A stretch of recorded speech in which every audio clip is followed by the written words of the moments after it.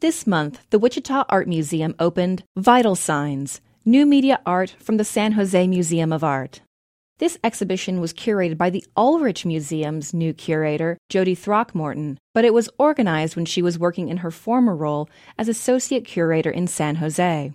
It is a bit confusing to have Throckmorton's debut at the Wichita Art Museum instead of the Ulrich. But Vital Signs is a wonderful introduction into her aesthetic sensibilities and curatorial prowess. Throckmorton assembles 15 works from the San Jose collection that reflect on humanity and its relationship to the natural world. Artist Gail White views the Earth's environmental changes through geologic time in her installation Center of Gravity. White's interactive environment consists of long, thin cylinders that represent core samples of the Earth. They glow warmly, suspended from the ceiling, and sound is triggered as visitors meander through.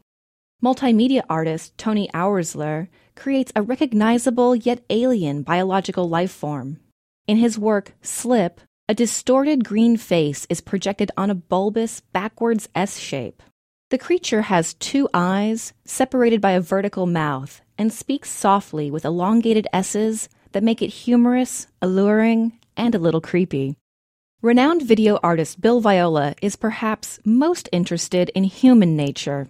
His hauntingly beautiful work, Memoria, is installed in the DeVore Gallery, separate from the main exhibition. This disconnected location makes it feel like an afterthought, but Viola's work is actually one of the strongest in the show.